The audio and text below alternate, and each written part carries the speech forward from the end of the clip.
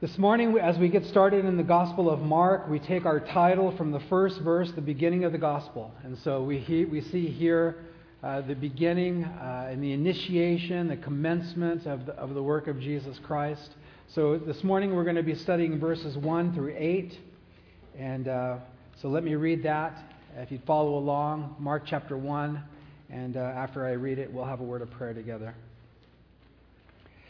The beginning of the gospel of Jesus Christ, the Son of God.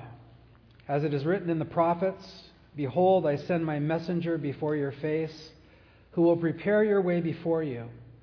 The voice of one crying in the wilderness, prepare the way of the Lord, make his paths straight." John came baptizing in the wilderness and preaching a baptism of repentance for the remission of sins. And all the land of Judea and those from Jerusalem went out to him, were all baptized by him in the Jordan River, confessing their sins. Now John was clothed with camel's hair and with a leather belt around his waist, and he ate locusts and wild honey. And he preached, saying, "There comes one after me who is mightier than I, whose sandal strap I am not worthy to stoop down and loose. I indeed baptize you with water, but he will baptize you with the Holy Spirit." Let's pray. In fact, if you would, before I pray, if you just want to take a few moments privately, quietly in your own heart to speak to the Lord and ask Him to speak to you today. Ask Him to show you His ways. Thank you. Lord, we're here to worship you. We're also here to hear from you. We need to hear from you. We need to experience you in our lives, Lord. We need you greatly. We need you deeply. And Lord, you love us deeply. You love us greatly. And so we know, Lord, that if our hearts, if our lives are leaning into you, you're going to meet with us. We know that because that's how you are. You love mankind. You love all of humanity. And you love us here in this room. And so, Lord, speak to us. Teach us your ways that we may follow you, that we may know you, and that we may have eternal life, Lord. Thank you. We ask your blessings now, God, in this time. We pray in Jesus' name. Amen. Verse 1, the beginning of the gospel. The gospel means good news. It's an old Greek word, I believe, and they would use that when there was an announcement of a king's birthday or the arrival of somebody important in town. There was an evangel, and that's where we get the word evangelistic or evangelism. It means good news. And the good news is that God loves you and Jesus Christ died for your sins and that you can have eternal life. And that He can be with you all the days of your life, that He can change your life, that He can fill your life, give you a new outlook on life, that He can comfort you and lead you and guide you like no one else on earth ever could. And the gospel is good news. Jesus was His Greek name. His Hebrew name was Joshua or Yeshua.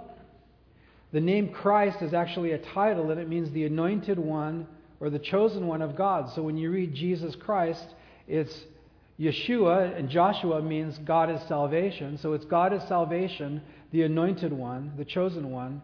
And the Son of God describes His divinity. So just in that little phrase there, Jesus Christ, the Son of God, Mark is describing much about Jesus, who He is.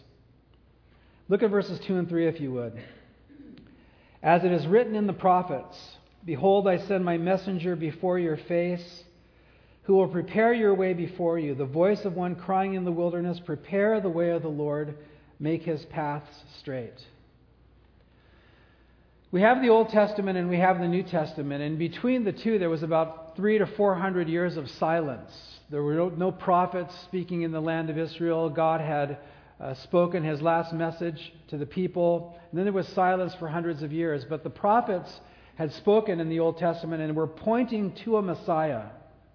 There were many, many Old Testament passages helping the people get ready to be looking for the Savior of the world, to be looking for the chosen one of God. And so Mark tells us here that it was written in the prophets. God wasn't interested in surprising anybody. He wasn't interested in catching them off guard. These were first and foremost Jewish people who had the Old Testament, who more or less knew the Old Testament. If they knew the Old Testament, they were familiar with these passages. And so John the Baptist was a sign to them.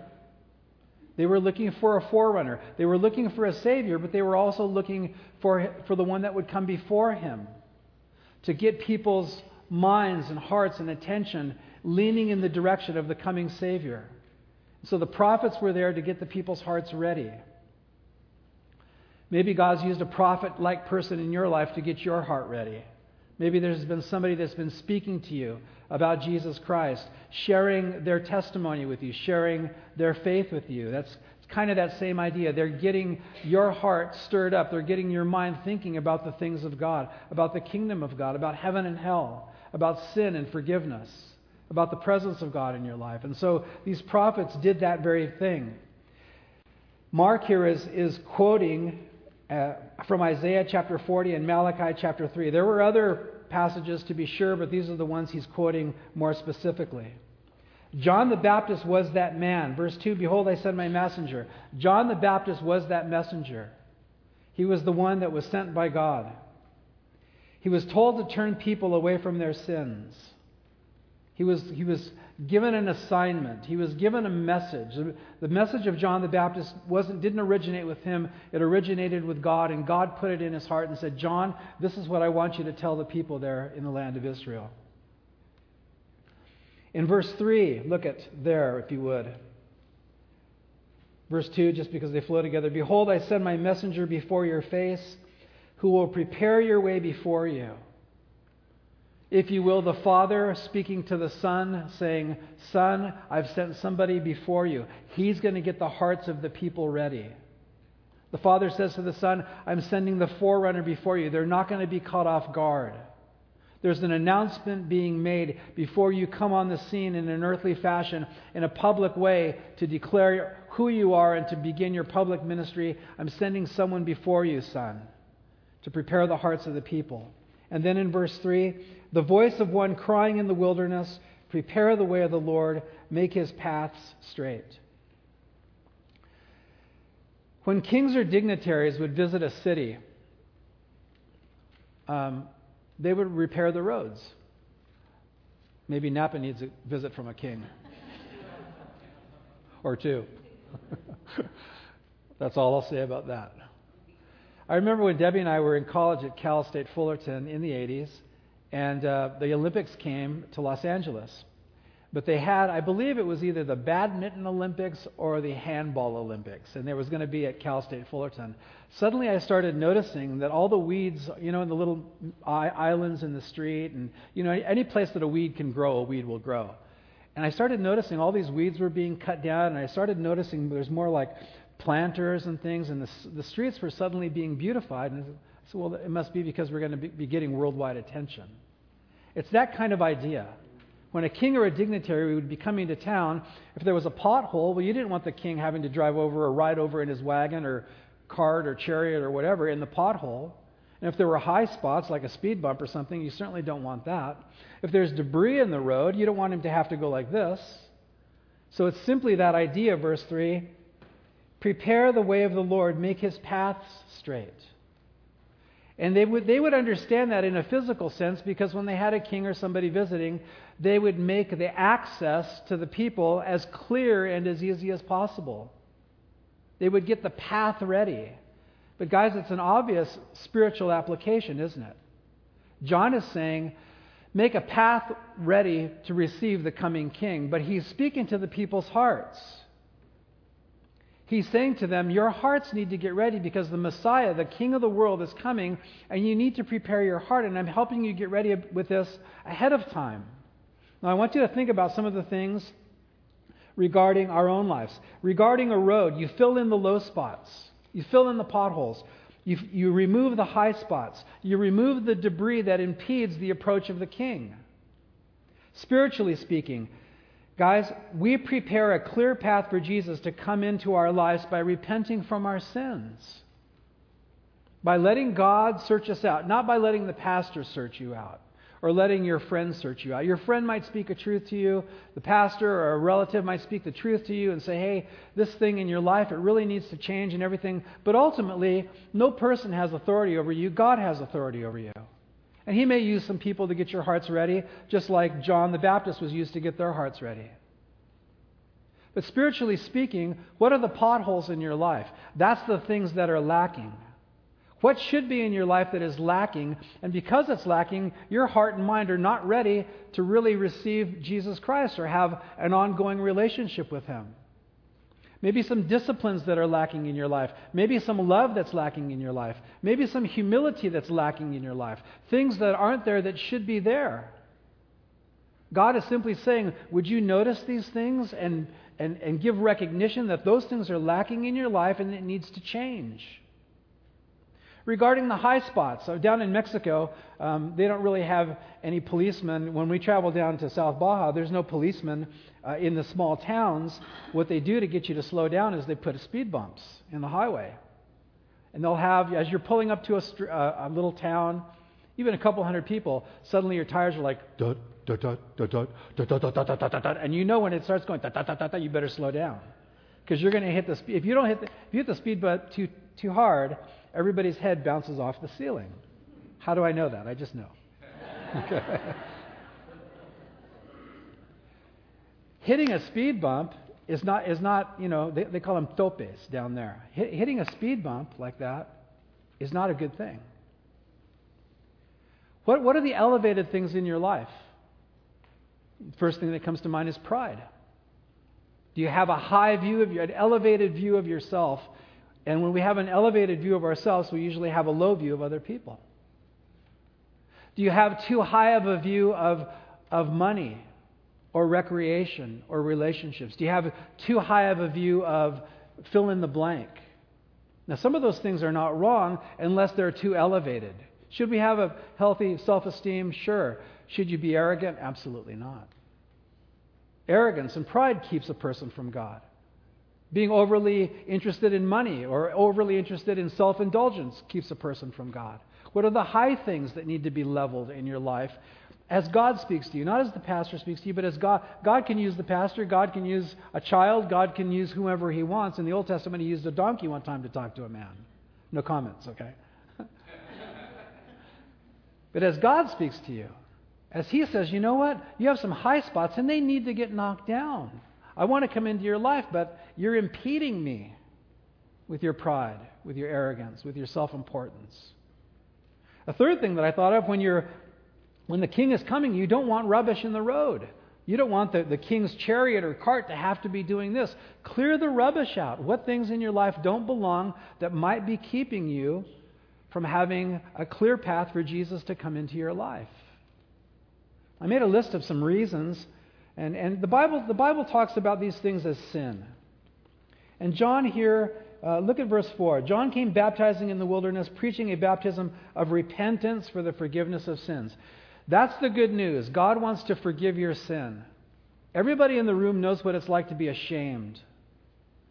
Everybody knows what it's like to feel guilty, to do things and you don't want anybody to know it, to maybe have to hide it, to cover over those things. Have you ever been found out by somebody, the thing that you were trying to hide from them, they found it out, and they loved you anyway? Isn't that a good feeling? Amen or no? It's a good feeling to be forgiven. But to really be forgiven, you have to admit that you need forgiveness. And needing forgiveness is not needing forgiveness of a character quirk or something. It's needing forgiveness of sins. Of admitting before God and man, God, forgive me, I'm a sinful person. I've done wrong things. And until we get to that place, those wrong things, unconfessed and unrecognized, are just debris in the road. It's a broken relationship here, and it's unforgiveness there, and it's resentment there, and all these things where, Jesus doesn't have a clear path to you because you're unwilling to recognize the debris that's in the path. All we have to do is recognize the debris that's in the path and say, Lord, I haven't forgiven that person. I don't want to forgive that person. I like being angry at that person. I have every right in the world to be angry at that person. Maybe you do. But unforgiveness will eat your heart. It'll just destroy your life. Any number of things can be debris in the road. You guys are following me, right? So verse 3, guys, the voice of one crying in the wilderness, and he's calling to the people, Prepare the way of the Lord. Make His paths straight. Let God have a clear access into your life. Why sometimes do we not let God have a clear access into our lives? So I wrote some things down that I've experienced. I'm sure there's more. But if you want to look at your notes here under number 7, why do we sometimes not agree with God about sin? Because we love our sin. We don't want to give it up. Nobody sins because you hate it. You sin because you like it. You like it for a little while, but you sin. And in fact, the Bible says there is pleasure in sin for a short season. But nobody does X, Y, Z because I'm going to go out and sin today, and I really hate it, but I'm going to do it anyway. No, we do it because we like it. It's self-gratifying, but it's only for a short season. But if I don't recognize the wrongness of it, I don't have a clear path for God to come into my life. Another one. Why do we not agree with God about our sins? Because we're used to our sins and we can't imagine living without it. Why do some people hang on to relationships when they're clearly unhealthy and destructive relationships, sinful relationships? Why do people hang on to substance abuse? Why do people hang on to having a temper? Because when I have a temper, I can be right, and if God's given me a physical stature, I can intimidate people, and I don't have to say sorry to anybody, and so on and so forth. Okay, carry on, but there's debris in the road. The path for God to come into your life is not clear. You have to just say, Lord, you know what? I'm an angry man. God, change me. Why do we not agree with God about our sin? Because sometimes we depend on our sins to bring us comfort and purpose for life. I understand that. You guys understand that. We're fearful. We're alone. We've been let down. It hurts. We're mad. And so we do this, a little substance thing over here, or a little acting out over here, or a little mind games with people over there, or a little bit of self-destructive behavior here, or a little cutting, or a little burning, or whatever the case might be. And I'm not trying to attack anybody. I just know these things. You guys know these things. These things happen. They're called coping mechanisms, but a lot of them are sinful, and they're bad. They're bad for us, and they're just wrong. But what if I give up drinking? How am I going to face life? God will help you face life. But what if I give up fighting? Everybody's going to think I'm weak. God will protect you, etc. And this is the debris that gets in the way, that impedes a clear path for Jesus to come into our lives. Why do we sometimes not agree with God about sin? Because we aren't convinced that our sin is wrong. We need God to show us that our sins are wrong. I'm not going to talk you into believing that your sins are wrong, because if I can talk you into it, somebody can talk you out of it. It has to be God that shows you, hey, this isn't right. You got to give this up. Why do we sometimes not agree with God about sin? Even though we feel guilty and ashamed, we keep doing it because we're used to it. It's a habit. I don't remember how the quote goes exactly, but you know the phrase, sometimes we get in a rut. It's like when in the Old West, wagons would travel the same road, and they'd travel in the same path, and the wheels would wear a path in the dirt road, and pretty soon it turns into a rut. It's hard to get out of a rut because you got to jump, you got to pull the wagon out of the rut. But somebody said the only difference between a rut and a grave is the width and the depth. A rut can turn into a grave. We know that. Why do we sometimes not agree with God? A number of reasons. But John is just simply asking the people, hey, would you agree with God? Would you let Him be the one that searches out your heart to show you the things that you need to be willing to give up so that He can come into your life and forgive you of your sins and give you eternal life? This is what John was doing. Look at John the Baptist, verse 3. He was called the voice of one crying in the wilderness. The gospel has to be announced. Changing gears a little bit. The gospel has to be announced in order to be effective. Good works can certainly give credibility to our lives, but they are not enough. There's a bumper sticker out there right now. I understand the sentiment of it, but it says, preach the gospel, use words if necessary. Have you guys seen that? You can't preach the gospel without using words. Good works will help you have an admirable life, and if you're a Christian and you treat people well and love people and and all of that and help people, that will give you credibility to speak the gospel. But the gospel has to be spoken. Every Christian in the room, guys, God has called you guys to make disciples of all nations. If you're a Christian, it's not just Pastor Bill's job, Pastor Rob and Pastor Vince and a few others that teach home fellowships. It's every Christian's responsibility to make disciples of all nations. I just want to encourage you to really think about that. You've been given a calling. You've been given a responsibility, and the gospel needs to be spoken. Look at your notes here. This is from the New Living Translation, Romans chapter 10. How can they call on Him to save them unless they believe in Him? And how can they believe in Him if they've never heard of Him? And how can they hear about Him unless someone tells them? And how will anyone go and tell them without being sent? The apostle works backwards in his reasoning. Nobody can hear about Jesus unless somebody tells them, unless somebody goes, unless somebody says, you know what, I want to tell that person about Jesus. I want to share with them how my life has been changed. That is why the Scriptures say, how beautiful are the feet of messengers who bring good news. Good news, the gospel. How beautiful are the feet of those who preach the gospel. Now look at verses 4 and 5, guys. John came baptizing. I'm mixing my words here, aren't I? John came baptizing in the wilderness and preaching a baptism of repentance for the remission of sins, and all the land of Judea and those from Jerusalem went out to him and were all baptized by him in the Jordan River, confessing their sins. This was a baptism of repentance. Baptism in those days, and I believe in these days, should still be by total immersion. And in those days for the Jewish people, it symbolized the spiritual cleansing of a life. When we baptize people today, we place them beneath the water, and it's kind of a symbol of their old life as being buried in the waters of baptism, and when they come up in the newness of life. Baptism doesn't save anybody, it's symbolic of what God has done in a person's heart. But John is asking the people, if you really want to get the debris out of your life, if you admit that there are things lacking that need to be there, if you are admitting that there are things elevated in your life that need to go, if you are admitting and agreeing with God, repentance is agreeing with God and following through. If you're agreeing with God that there's debris in your life, may I say the word junk and garbage? There's garbage in your life and it needs to be cleared out. Be willing to let go of the garbage so that God can bring you abundant eternal life. So this is a baptism of repentance. The people express their intentions in their minds in a public ceremony. Just open. A lot of humility there. A lot of humility there. Guys, you know when there's a wedding, there's two people up on the platform here, and when I love officiating weddings. It's just a blessed time. I don't think I can ever remember a bad wedding. They're just really nice, you know. And remember some funny ones, but we won't go there, okay?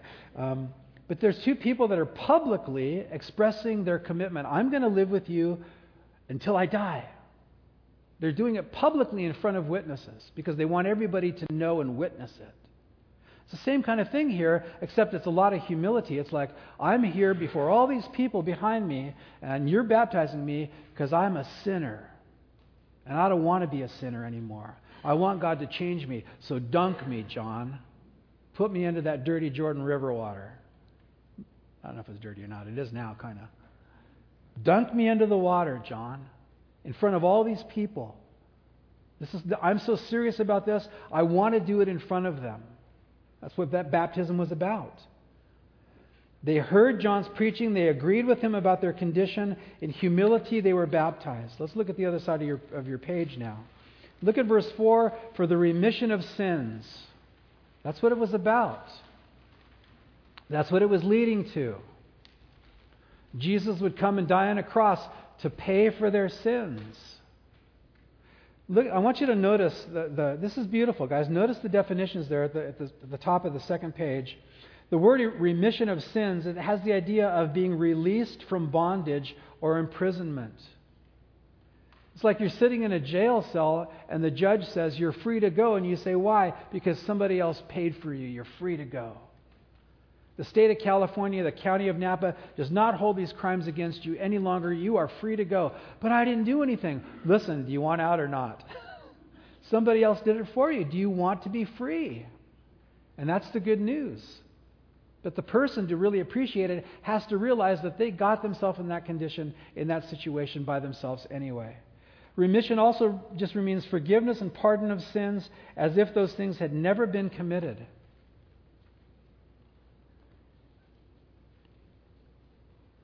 Isn't it great maybe when you're applying for a job with Uber or something? I've never applied for a job with Uber. Might do it someday, I don't know. But I imagine they do a lot. They do a little background check on your driving record, and you're kind of thinking, "Oh man, I hope they don't find this, this, and this." And then the report comes back from the DMV; it's all clean, and you're like, "Yes." It's that feeling of like, those things aren't assigned to me anymore. I don't have to worry about those things. And regarding the spiritual and eternal life that we're talking about, it's God saying, "I don't see those things anymore. You're forgiven." And that's why it's good news. But the hard part is, people don't like to admit that they've sinned against God. That's the hard part. That's where the collision is. Once a person says, "I've sinned against God and I can't save myself," they're ready. The path has been cleared. The Savior can come. Repentance doesn't give you salvation, but repentance prepares you to receive salvation. Repentance is something we do all the days of our lives. Verse 5, "And all the land of Judea and those from Jerusalem went out to him, were all baptized by him in the Jordan River, confessing their sins." From Jerusalem to the Jordan River, the shortest distance is 20 miles by foot or on the back of a donkey or a camel or horse or whatever. The shortest distance is 20 miles. And it says they came from all over Judea, 30, 40, 50 miles. John must have been quite a preacher. A lot of people don't like driving across town to go to church. John must have been quite a preacher. He must have had quite a message. Quite a radical work of God. I think about this, and I don't know, I'm just going to touch on it for a second. What did they go out to see? What are you doing this weekend? I don't know. I heard there's a freak out at the Jordan River. Let's go watch him preach. Maybe he's funny. Maybe he's weird. Yeah, it's 20 miles. Let's go. That's okay. It must be entertaining. So maybe some people went out of curiosity. Maybe some other people went because it's like, you know what? This guy's saying that God will forgive me. I want to know about that. This guy's saying that I can have a new life and I can be changed. I want to know about that. And so the people made quite an effort to get out there, at least a minimum 20-mile journey. Look at verses 6 and 7. "Now John was clothed with camel's hair, with a leather belt around his waist, and he ate locusts and wild honey," grasshoppers and honey, protein and carbs, right there. Is that paleo, you think? I don't know. "And he preached," verse 7, "and he said, 'There comes one after me who is mightier than I, whose sandal strap I am not worthy to stoop down and loose.'" Aspects of John's ministry. Look at your notes. He was a simple man with a powerful message, and the multitudes were moved to hear him. Simple man with a powerful message. He didn't cater to people's desires to hear a soft message. He was uniquely called to be a strong voice in a less than convenient location. He didn't preach himself. He preached Jesus. He didn't exalt himself. He exalted Jesus. His message was all about Jesus. I think it's kind of rare these days that we would even see such a thing. I know there are some amazing preachers that people will drive to go see, And now we have the internet and you can watch. I know there's people watching online today. They're at home sick, or kids are sick, or they live somewhere else, a different time zone. And that's all beautiful, and we're glad that we can do that. But to say this, I want to put my eyes on that guy. That's just amazing to me. I want to hear him firsthand. I don't want to hear witness reports. I want to hear him firsthand. I want to be there. I want to feel it. This guy has a message from heaven. Now, I thought about something else. Well, let's read a quote from David Gusick here and then move on to another idea. Verse 7, he says, "There comes one after me, he's mightier than I, whose sandal strap I am not worthy to stoop down and loose. David Gusick says this. This might sound like a spiritual exaggeration on John's part. Maybe he's being overly humble. But John said this because in his day, the rabbis taught that a teacher might require just about anything of his followers except to make them take off their sandals. That was considered to be too much. But John said that he was not even worthy to do this for Jesus. Rabbis were itinerant or local preachers, and they would have their students, they would have their disciples, and their disciples would follow them around and listen to them teach, and the rabbi would sit and the students would come, and the rabbi kind of had influence and such over the disciples. Would you do this? Would you do that? They would ask him to do things, and the disciple, well, of course I'll do it, but they would never ask him to take off my sandals because that was an insult. John said, I'm not even good enough for that. He's infinitely higher than me. I'm just a voice. But I have a great message. I want to just touch on this as a secondary point, but I think it's important. John the Baptist exemplifies a no-frills church ministry experience. Please receive this. I'm not on the war path with anybody, but I think we need our perspective checked at times regarding American Christianity. If I may say these things, there's nothing wrong with a comfortable church and a comfortable ministry environment. On hot days, I'm glad we have air conditioning. On cold days, I'm glad we have heaters. I'm glad. I'm glad we have nice lighting. I'm glad we have the screen. I'm glad we have a sound system. You would hear me, and I would yell, but I'd be a little bit hoarse at the end of the service. But you can hear me better because we have a microphone. That's all wonderful. Nice parking lots are great. Cafes, coffee bars, all these things at a church are great. They can be very, very pleasant. Wonderful. There's nothing wrong with building relationships with people in order to share the gospel. We should make friends with people. Number one, just simply because they're people. Love your neighbor as yourself. Join us Monday, Wednesday, and Friday and serve coffee to our neighbors across the street. Love your neighbor as yourself. But the Christian always has in the back of his mind a hope and a desire. I hope I can tell him about Jesus sometime. So there's a phrase that we use, we earn the right to be heard. I'm sure you guys have heard that phrase. I think some of our thinking has gone wrong because I think that sometimes we think ministry can't happen unless the environment is right and we've earned the right to be heard. Those things aren't wrong. Nice environment's nice. Having a respectable life so somebody will listen to you, that's really great. But John the Baptist had neither. He said, come walk 20 miles to hear me out in the desert. I'm not going to impress you. We're not going to have a coffee bar. We're not going to have nice music. We're not going to have anything. It's me and you and God. And I just want to encourage us to realize that that is the essence. I'm talking to people that are involved in thinking about church ministry. That is the essence of ministry. It's God using a man or a woman to give his message. That's the essence. Everything else is nice. But guys, as God may move you on to other places, don't judge a ministry or be involved in a church because of the frills.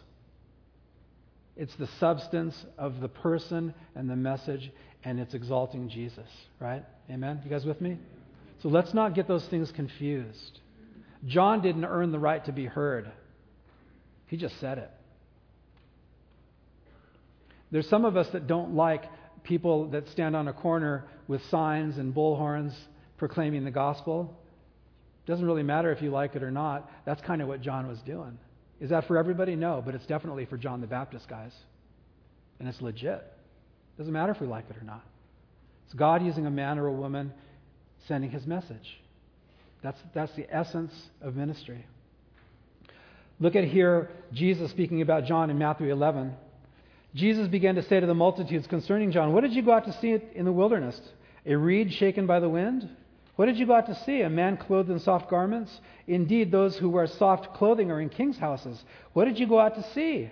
A prophet? Yes, I say to you, more than a prophet. For this is he of whom it is written, behold, I send my messenger before your face, who will prepare your way before you. Assuredly, I say to you, among those born of women, there has not risen one greater than John the Baptist. Now check this out. But he who is least in the kingdom of heaven is greater than he. The kingdom of God was about to change radically at the preaching of John the Baptist, because Jesus, now God in the flesh, was on the earth. Let's finish up with verse 8. If you have any questions, I'd be glad to try to answer them. John said this, I indeed baptized you with water, but he will baptize you with the Holy Spirit. John was there to kind of grab people gently by the shoulders and shake them a little bit. Hey, there's low spots. Hey, there's high spots. Hey, there's rubbish. Hey, there's sin. And God wants to come to you, but you've allowed all these things to accumulate, and you have prevented God from having a clear path into your heart. It's amazing to me that God keeps the universe in perfect motion, but He will not violate our free will. He will not violate your free will. If you say no to Him, He'll respect that. And so this whole thing is basically John just saying this, hey, the Savior of the world's coming. Say yes. Just agree with Him about your sin. Confess it. He'll remove it. He'll take your shame away. But shame isn't taken away until there's a confession of sin. There needs to be an agreement and a willingness to turn from it, to say, Lord, I've sinned. I'm not. And by the way, repentance isn't promising to never do something again. Don't promise God anything, except that you'll try. And then maybe you won't even try all the time. Don't promise God anything. He's just asking you to agree with Him about your life. And as we agree and open our hearts, and now, on this side of the cross, Jesus, forgive me. And He does. And that's why it's good news. Why do people never get to the good news part? Because there's a little bad news to start with. You've sinned. And John was sent to tell people, you need to agree with God about this, and you need to be willing to forsake it. John could lead them to repentance, but he couldn't change their lives. And Jesus is the one that changes lives. Look at, He will baptize you with the Holy Spirit. When a person becomes a Christian, the Spirit of God comes into them and grabs a hold of them and changes them. Anybody say amen to that? If you just become a part of a church, you're just going to have a long, bony-fingered pastor waving his finger at you. I know what you're doing. We have people all over town watching you. I'm stalking you on Facebook. I see what you're...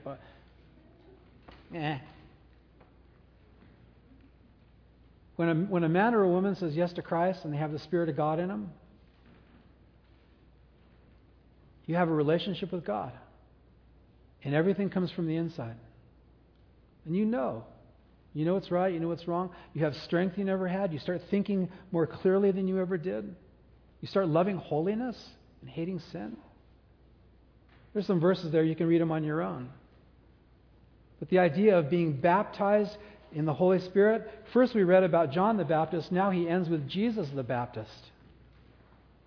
Jesus is a baptizer, guys, and the element is the Holy Spirit. And I just want you to follow me. This is my last thing. Are you with me? Don't miss this. If I have a bowl of water here and it's tinted, but you can't see what color it is, and I have a white cloth and I put it in like that and I baptize the cloth and I let it soak for a while and I pull it out and the cloth is blue, what color is the water? The element that you are baptized into, placed into, you take on that characteristic, you take on the nature of that thing that you are immersed in and covered over with, and Jesus said, I'm going to cover you over with myself. And you start to change. I remember that time in my life when I started to change. The things that I used to like, I started not liking anymore. I started and now God even made me to hug people. I remember in the 70s, man, if you were a guy and you came to hug me, it's like, get away, man. No, it's not like hug. What am I doing hugging people? What is this about? Guys would come to me, it's like, you back away, man. I'm not going to hug. He changed. I mean, it's kind of silly, but it was true. You don't hug me. You're, dude, get away, you know. He changes us. He changes us. He gives us love. He gives us self-control. He gives us patience. All these things. He immerses you in Himself. If you'll agree with Him about your sin and be willing to turn away. Called repentance. If you repent and come to Him, He'll wipe your sins away. Do we have any questions this morning? What does it mean that Jesus died for my sins? I love the illustration of a guy that is convicted of a crime and he can't pay the fine. So he has to go to jail and he's sitting in his jail cell and he's just like, I deserve this. I deserve to be here. And then the officer, the bailiff or whoever comes and lets him out. And he says, why am I being set free? Because somebody paid your fine for you. It doesn't mean that you never committed the crime. You did commit the crime. That's why you were in here. It was your fault. But somebody greater than you who had resources that you don't came and paid for your sins, paid for your crime, and now you're set free. Jesus Christ took our place. He was a substitution on the cross. He died in our place. Paid for our sins. God, when a person becomes a Christian, God doesn't sweep your sins under the rug. They were put on Christ. Your sins were paid for, not winked at or ignored. They were paid for. And if you really embrace that, then you love the Lord. It's a good question. Any other questions?